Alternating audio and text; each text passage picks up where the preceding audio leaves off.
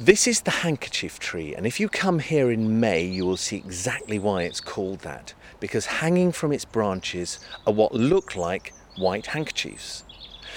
You might be tempted to think that they are flowers, but they're not flowers, they're not leaves, and they're what botanists call bracts, which basically means the botanist doesn't know what they are. They're there not to attract a pollinator, but to keep the flower underneath them dry. The flower itself attracts a pollinator by producing a really horrid smell, and plants use different methods to attract different pollinators. Some plants are pollinated by bats and birds, some are pollinated by bees, and some are pollinated by slugs and snails. And it's another example of the fact that all plants are different and that there's more than one way to be a plant.